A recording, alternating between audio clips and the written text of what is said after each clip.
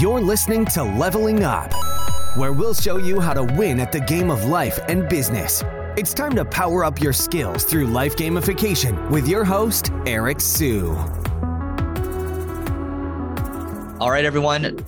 Today, we've got Brian Dean on the pod for the first time. And well, depending on which podcast you listen, it could be the second time. But Brian Dean, he's also known as Backlinko. Neil and I have talked about him quite a bit.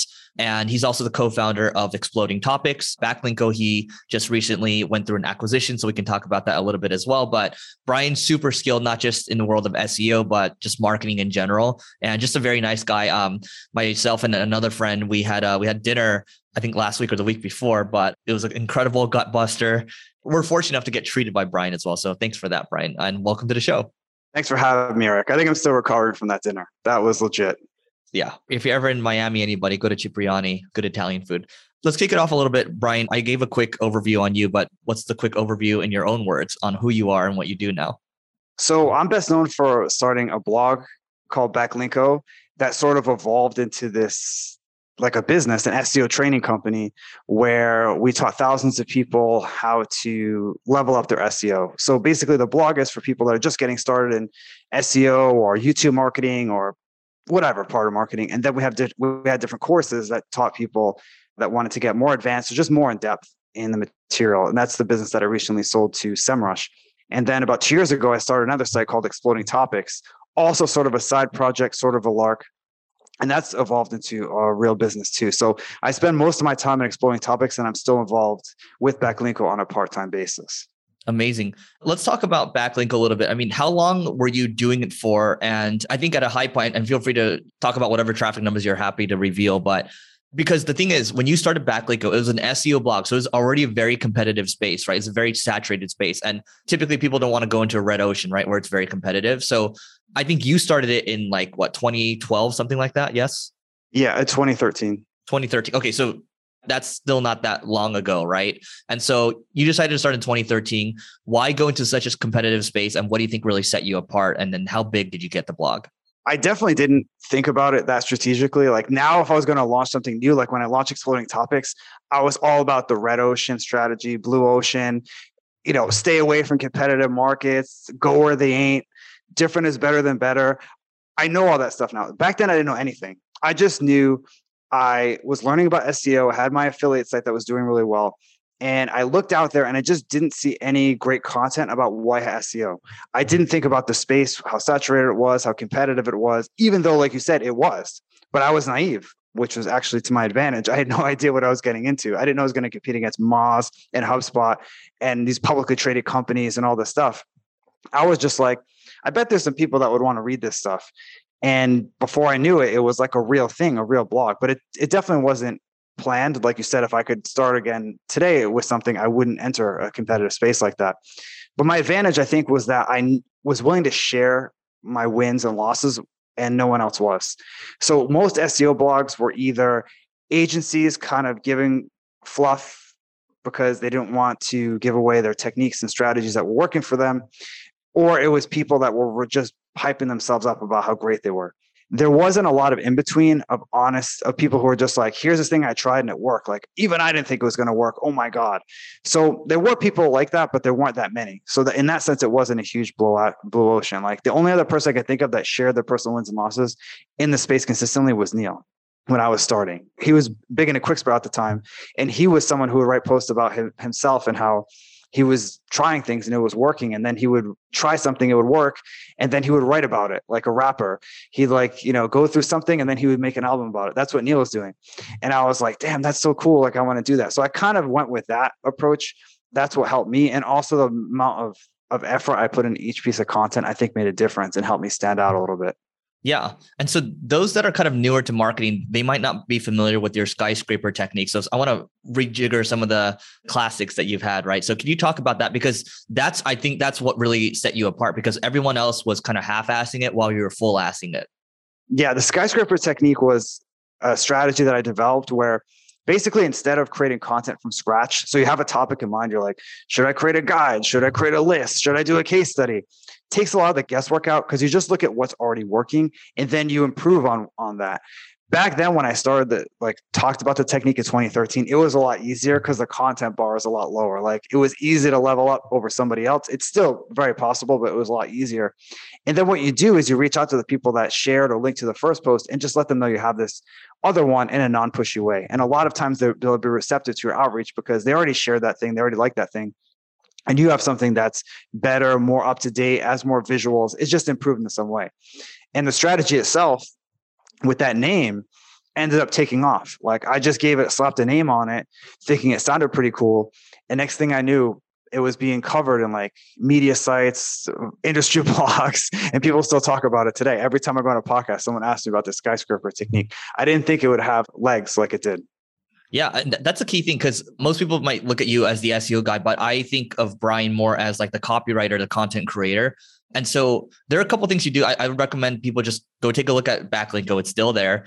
But the skyscraper technique, I don't know if it's you that talked about 10x content, but you have branded phrases that it's easy for people to repeat. And we've repeated that phrase on this podcast quite a few times, right? So when it's easy, it's catchy. People are just like, oh, skyscraper technique, Brian Dean. So are there any classics you would recommend people go check out on the Backlinko blog just because there's a lot? That's definitely one, the skyscraper technique case study. That case study is an important one because once you understand that, that helps you with your framework for creating content in general. There's another one that I really like that I recommend reading, which is Skyscraper Technique 2.0, which is basically you take content and it's designed to match search intent better than anyone else. So instead of just creating something that's objectively better, it's specifically for search intent. And I go through my journey of like publishing stuff that got a bunch of buzz in the beginning, then wouldn't rank, and how I was able to turn it around using this strategy. I also have a copywriting guide, the definitive guide to copywriting. I would highly recommend reading. That one's like kind of my brain dump of all my best copywriting stuff in one guide. Amazing. The business model for Backlinko, first, you just started writing, you started to build traffic. How much traffic did you get it up to monthly? I think the height was like 650,000 uniques a month. Okay. So that's a lot. 600,000 uniques is a ton. And so from there, you're like, okay, I'm going to make this a business now. So what was the business model? How did you make money exactly for Backlinko? So luckily I landed on the business model that ended up working right away. I knew I didn't want to do consulting. I had an agency before and I knew I didn't want to do that again. So there wasn't a lot left in terms of options. I knew I didn't want to do software because I didn't know anything about coding or technology. I'm pretty not tech savvy. So the natural thing was courses. And I looked around, I was like, there's no SEO courses. There were some, but there were few and far between. And there weren't many B2B focused courses. Most of the courses were like make money online, start, 100 sites and rank them all for these exact match domains. There really wasn't like a legitimate course. It was like, hey, I work in-house SEO, or I run a small agency, or I have my own startup and I want to learn how to do SEO. There really wasn't like a legitimate in-depth course like that. So that's the first course that I launched, was an SEO course called SEO That Works. That ended up being our flagship course for the whole time. Upgraded it, obviously, and relaunched it a few times. And then from there, created a course on YouTube marketing, another one on how to create courses, another one on digital PR. And that ended up being the business model, made 100% of the revenue at Backlinko from courses.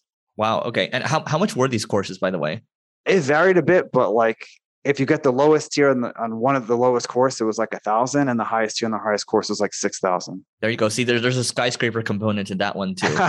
Exactly. Yeah, it's good. So here's the interesting thing too, like the acquisition to SEMrush, whatever you want to call them. They're a publicly traded company. They've always done really well. They're not even just an SEO tool anymore. I think they're becoming much more of a platform. And so usually you don't see these types of companies deciding to buy like an education business, let's just call it that. And maybe you can speak to that a little bit, because I think this is good for people to know, because I think there's a lot of course creators that listen to this podcast. You're right. It's not very common. Like you're seeing more software companies buying media brands, HubSpot buying The Hustle, and others. There are other examples like Morning Brew got sold. So they're buying audiences in a lot of cases, but I think course creators are an attractive acquisition target for a software company or just a big company in general is for two reasons. First of all, to sell the course, you need to have an audience. If you have a successful course business, you have an audience, period. So that's the main reason that I think a company would want to buy you.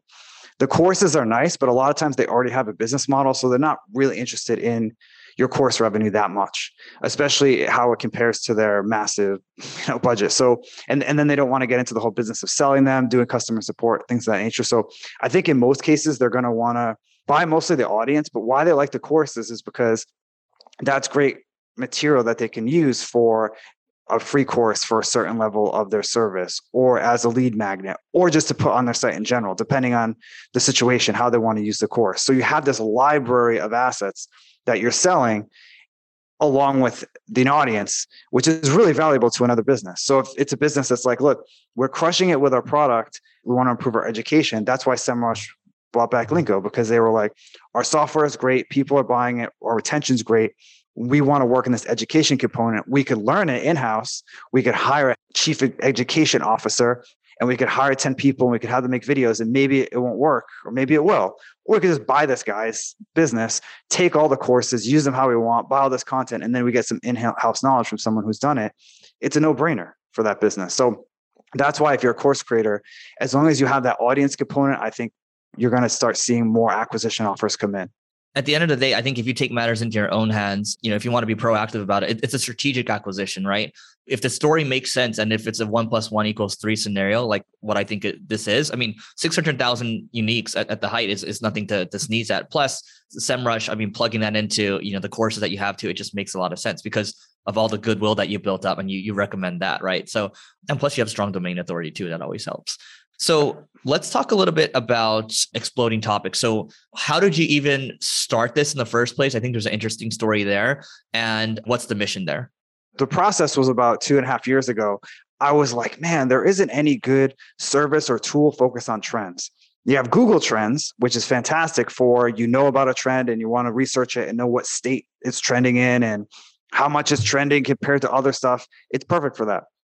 The problem is there was nothing to kind of show you a trend that you didn't know about already, to reveal a trend, to say, hey, have you heard of X? And be like, no, I never heard of that. And here's some data behind it. And here's why it's growing.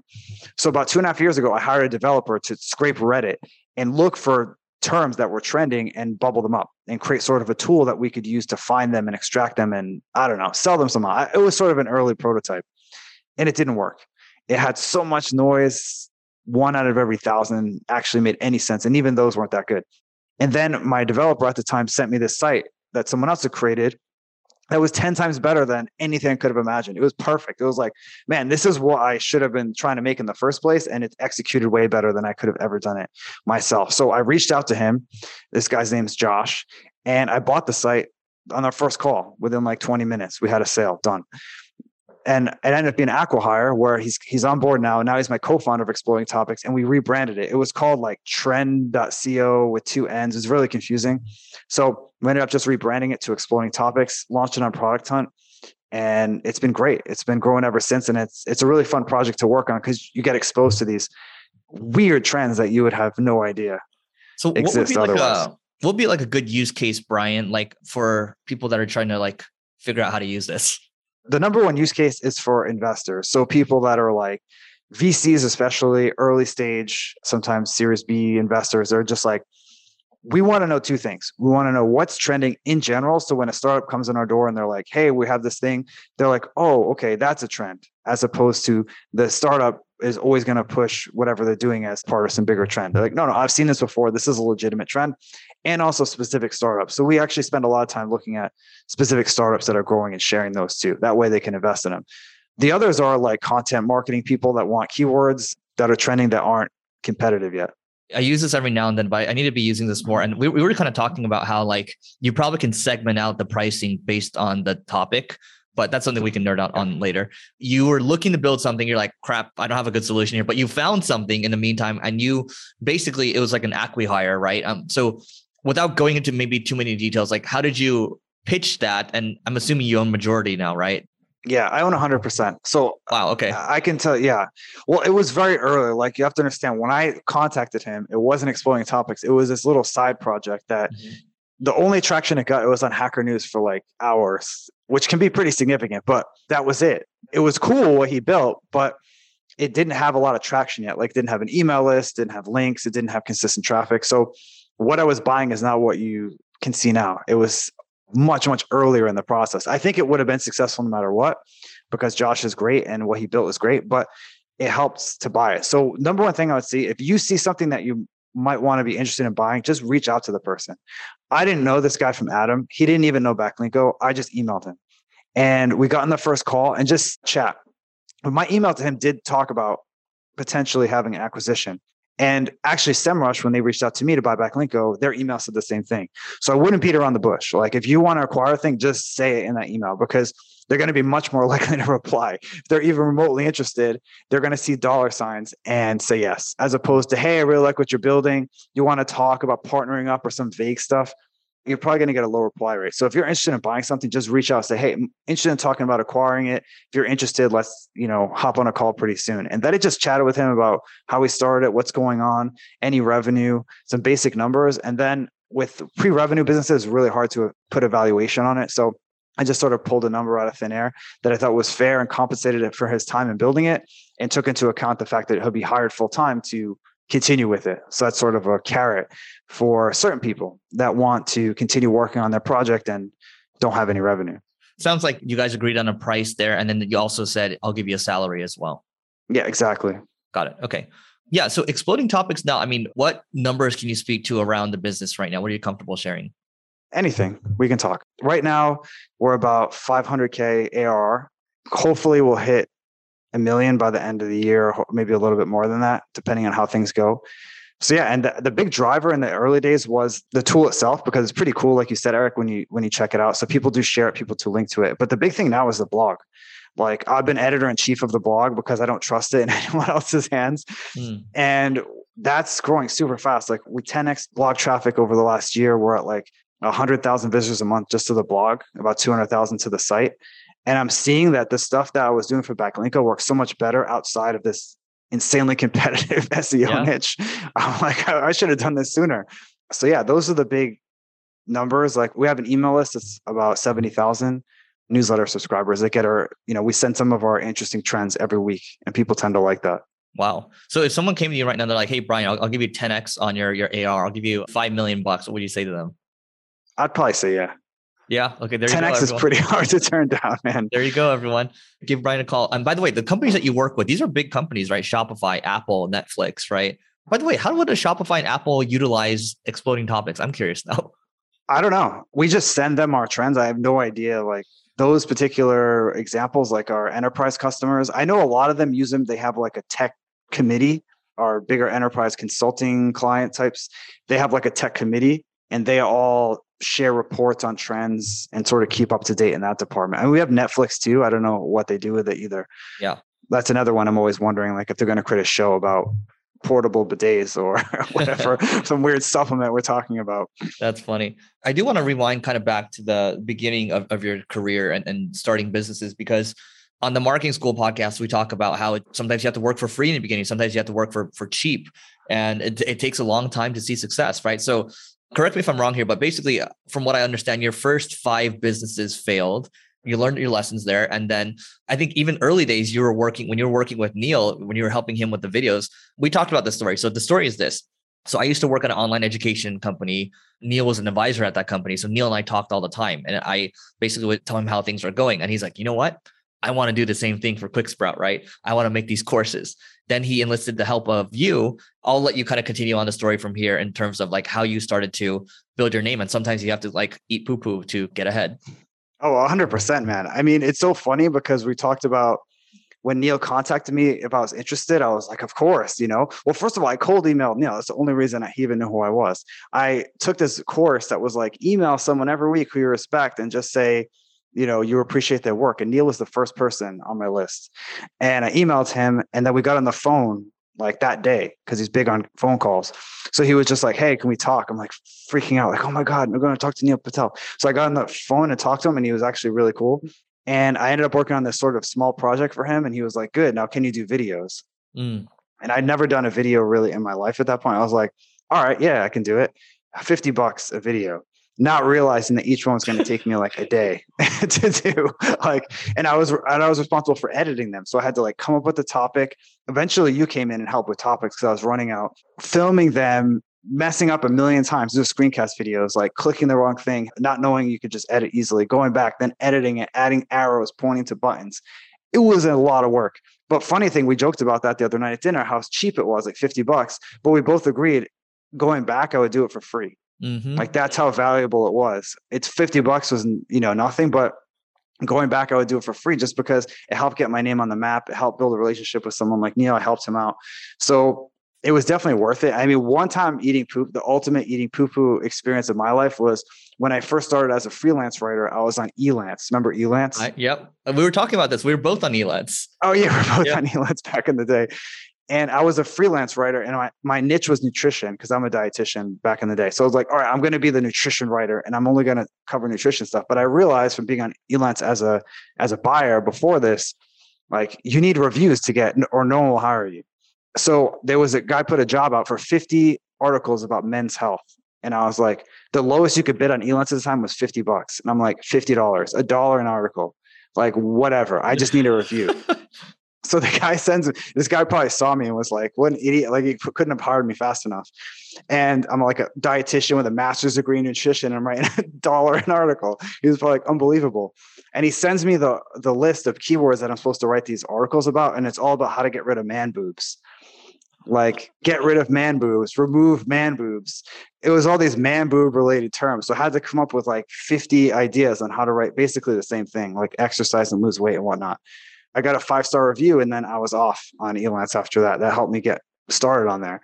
But that was a real, like, just doing whatever it takes in the early days moment. There you go. Whatever it takes in the beginning. I think most people aren't willing to eat that poo-poo. One thing we talked about, I don't want to touch upon this too much because sometimes it gets toxic even talking about it, but we kind of joked about how Twitter's a good place to learn, right? But for whatever reason, SEO Twitter seems to be the most toxic place. So this is really a recommendation for everyone here. Like if you're going to go try to learn this stuff, go learn from people like Backlinko. Ahrefs has good content on this. There's some good YouTube channels too. But for whatever reason, just hanging out on SEO Twitter, it's like a crabs in a bucket mentality. So we talked about this. I don't know if you want to add anything to that, but I just wanted to touch upon it real quick. You're 100% right. Like I try to stay away from it, but sometimes it comes to me and I can't avoid at least seeing it. I don't engage at all, because there's just no point.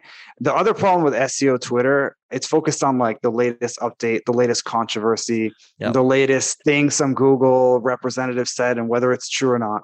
And it's really easy to not see the forest for the trees, as opposed to reading good sites to talk about SEO, watching YouTube channels that talk about SEO. You can get a bigger picture of what's working, as opposed to like a Google rep said that if you use the sponsor tag instead of the no follow tag, this happens. Like who cares? It doesn't make any difference. So it's easy to get lost in that. And of course, there's always drama. Somehow, it's the most boring industry. There's drama constantly, but somehow there is, and it's easy to get sucked into it. So yeah, I'm with you 100%, Eric. Yeah. Actually, Brian, you touched upon something really important. Early in my SEO career, I was so focused on the tactics all the time, all the little micro details. But then when you think about it, like SEO is just to help with marketing, and marketing helps with business, right? When you think about growing a business, you start to think more strategically. Neil and I, we've talked about this on the podcast before. There's a time and place for tactics. You're going to always need someone to execute. But as you get stronger in your career, you're probably going to lean more towards the strategic side, and you have to get out of the micro. So anyway, that's enough about SEO Twitter. When I first met you, you were living in Berlin. Now you're in Germany, and now you're in Portugal, right? I think you're in Lisbon. Can you talk about kind of your mindset there and how it's been for you overall, just to open the minds for people? It's been interesting. I was definitely in Berlin, I'm pretty sure, when we first met. I lived in the States my whole life. I basically never left the States until I was like 26. And once I left, I was like, this is so cool. There's all these other experiences. I spent about 2 years in Asia, backpacking around and living in different places like Hong Kong and Bangkok. And then I went to Europe for a backpack there for a while, and ended up in Berlin and really liked it. And then I was like, man, I want to go back to the States. The problem I always had with going back, I could never find a city that like had everything. Like I wanted a city you could walk in, but also had good weather and all this stuff. It's really hard to hit the criteria. I found that Lisbon was the city for me at that point. Like I want to get out of the cold. That was a big thing. Berlin's great, but it's horrible weather. And I was like, Lisbon, it's warm, it's chill, you can walk everywhere. It's all that stuff. So that's sort of how I ended up here. And it's great. Got it. And how long have you been in Lisbon? About 3 years. What's the cost of living look like there, just so people get a sense? It's a lot cheaper than a major city in the States. Like it's a capital city in Europe, but it's one of the cheaper ones. Like my apartment, which is insane. It's like a duplex with tons of rooms and a terrace. It's a backyard and stuff. It's like $3,000 a month. It gets you a lot here. Wow. Okay. There you go. And the food's pretty good, right? So It's very good. Yeah. It's a lot of seafood, a lot of grilled fish. If you're into that sort of thing, it's definitely the place. Amazing. All right. In terms of your learning stack right now, like what does that look like for you? What are you watching? What are you reading? What are you listening to? Right now, I'm taking a break from any self-improvement like that. It's a weird answer, but the acquisition with SEMrush was really involved, really tons going on, really stressful. And I was still running 2 businesses at the same time. So I'm reading like just random stuff. Like I'm reading about Edward Shackleton and his trip to the Antarctic. I'm not listening to any business podcasts, not reading. Yeah. Endurance. Yeah. It's great, right? Yep. Like I'm watching Skip and Shannon Undisputed on YouTube all the time. I'm not doing any self-improvement right now. I'm taking like a mental break. I think there's seasons for everything, right? And so I think that's one lesson for everyone. I think it would be helpful if you maybe talked about some of the lessons around the acquisition. So, and maybe some mistakes you would avoid next time. Tons of mistakes, tons of lessons. Like the number one, honestly, is get your legal stuff in order. If you even have an inkling that you want to sell, get your legal everything in order. That means contractors that you worked with, have them sign stuff. Any vendors you work with, have contracts, have them ready, have them available. Like that's something I sort of flew by the seat of my pants with this. I never thought I would sell. And when due diligence comes with any acquisition, not just this one, they're going to ask for way more than you think. They're going to ask for everything. So you need to be able to provide that stuff. If not, it delays the deal. So if you're at all interested in selling, MicroAcquire has a great M&A course that I recommend going through. And he warns you of that in one of the videos. Due diligence is crazy. They're going to ask for everything. I was like, yeah, it can't be that bad. It's really bad. He's right. Andrew is 100% on spot on with that. So that's one thing I would do. The other lesson is the most important thing is the relationship you have with the potential buyer. When you think of acquisitions, especially with a big company like SEMrush who's publicly traded, you think it's all about numbers and the agreement and the contracts. And it's 2 lawyers, pounding these boardroom tables saying, no, we want this term in there. It's really not like that in real life. It's really about the relationship you have with the person, because as much as it's numbers and digital, there's this personal relationship you have and you just trust the other party. And the trust can only go so far. You still do have an agreement, obviously, that you sign, but there's always wiggle room with the agreement that if one party wanted to kind of screw over the other one, they probably could if they wanted. So you have to have this trust factor in there. And that's something that was important to me. And when I talked to Max from SEMrush, I had that right away. And I met him a couple of times during the deal going on. I flew there to Boston a couple of times to hang out with him. And I got a good vibe. I hope they got a good vibe from me. And that was help facilitate the deal a lot more than any terms. Like that was huge. Once we had that sort of agreement in place where we were all chummy, it was a matter of just figuring out the details. It wasn't like negotiating hard on this stuff. Not to say every acquisition is like that, but I think it's important to, before you get into any of the details, talk to the person, get to know them, and figure out what do they want out of this deal so you can provide it, which isn't always just the assets, the site. Sometimes it's you, your help, your expertise, your time. Love that. All right. And then final question from my side. We talked about the books, kind of your learning stack right now. We talked about the lessons. What's your favorite tool that could be personal or business that is not called Exploding Topics? You got me there. I would say Brain FM if you haven't tried that. Brain That's FM. Okay. Awesome. They've been doing well, huh? So they even have an app now. I didn't even know that. Yeah. They have an app. I use the desktop app, which is just their website, but I also have it on my phone and it's awesome for productivity. I don't know what it does to your brain. I'm probably going to have like Alzheimer's at 48, but because it just has these weird sounds that makes you concentrate, but it actually does work pretty well. Have you tried it? I've used it years and years ago, but it does put me into like a weird mode. You definitely do focus. And I remember they had an AppSumo deal quite a while back. That's what I got. I think I'm still on the AppSumo deal because it was lifetime. So I'm pretty sure I don't pay anymore. I'm going to go find it. Maybe I'll listen to it later. But Brian, this has been great. What's the best way for people to find you online? I would head over to Twitter and follow me at Brian E. Dean. There you go. So you're picking up your Twitter game too. We'll have to do another chat on that as it grows. Cool. Brian, thanks so much for doing this. Thanks for having me, Eric. You may have completed this level, but many more bosses await. If you're looking to level up in marketing or business, just go to singlegrain.com/leveling-up to get access to our individual and team training programs. That's singlegrain.com/leveling-up.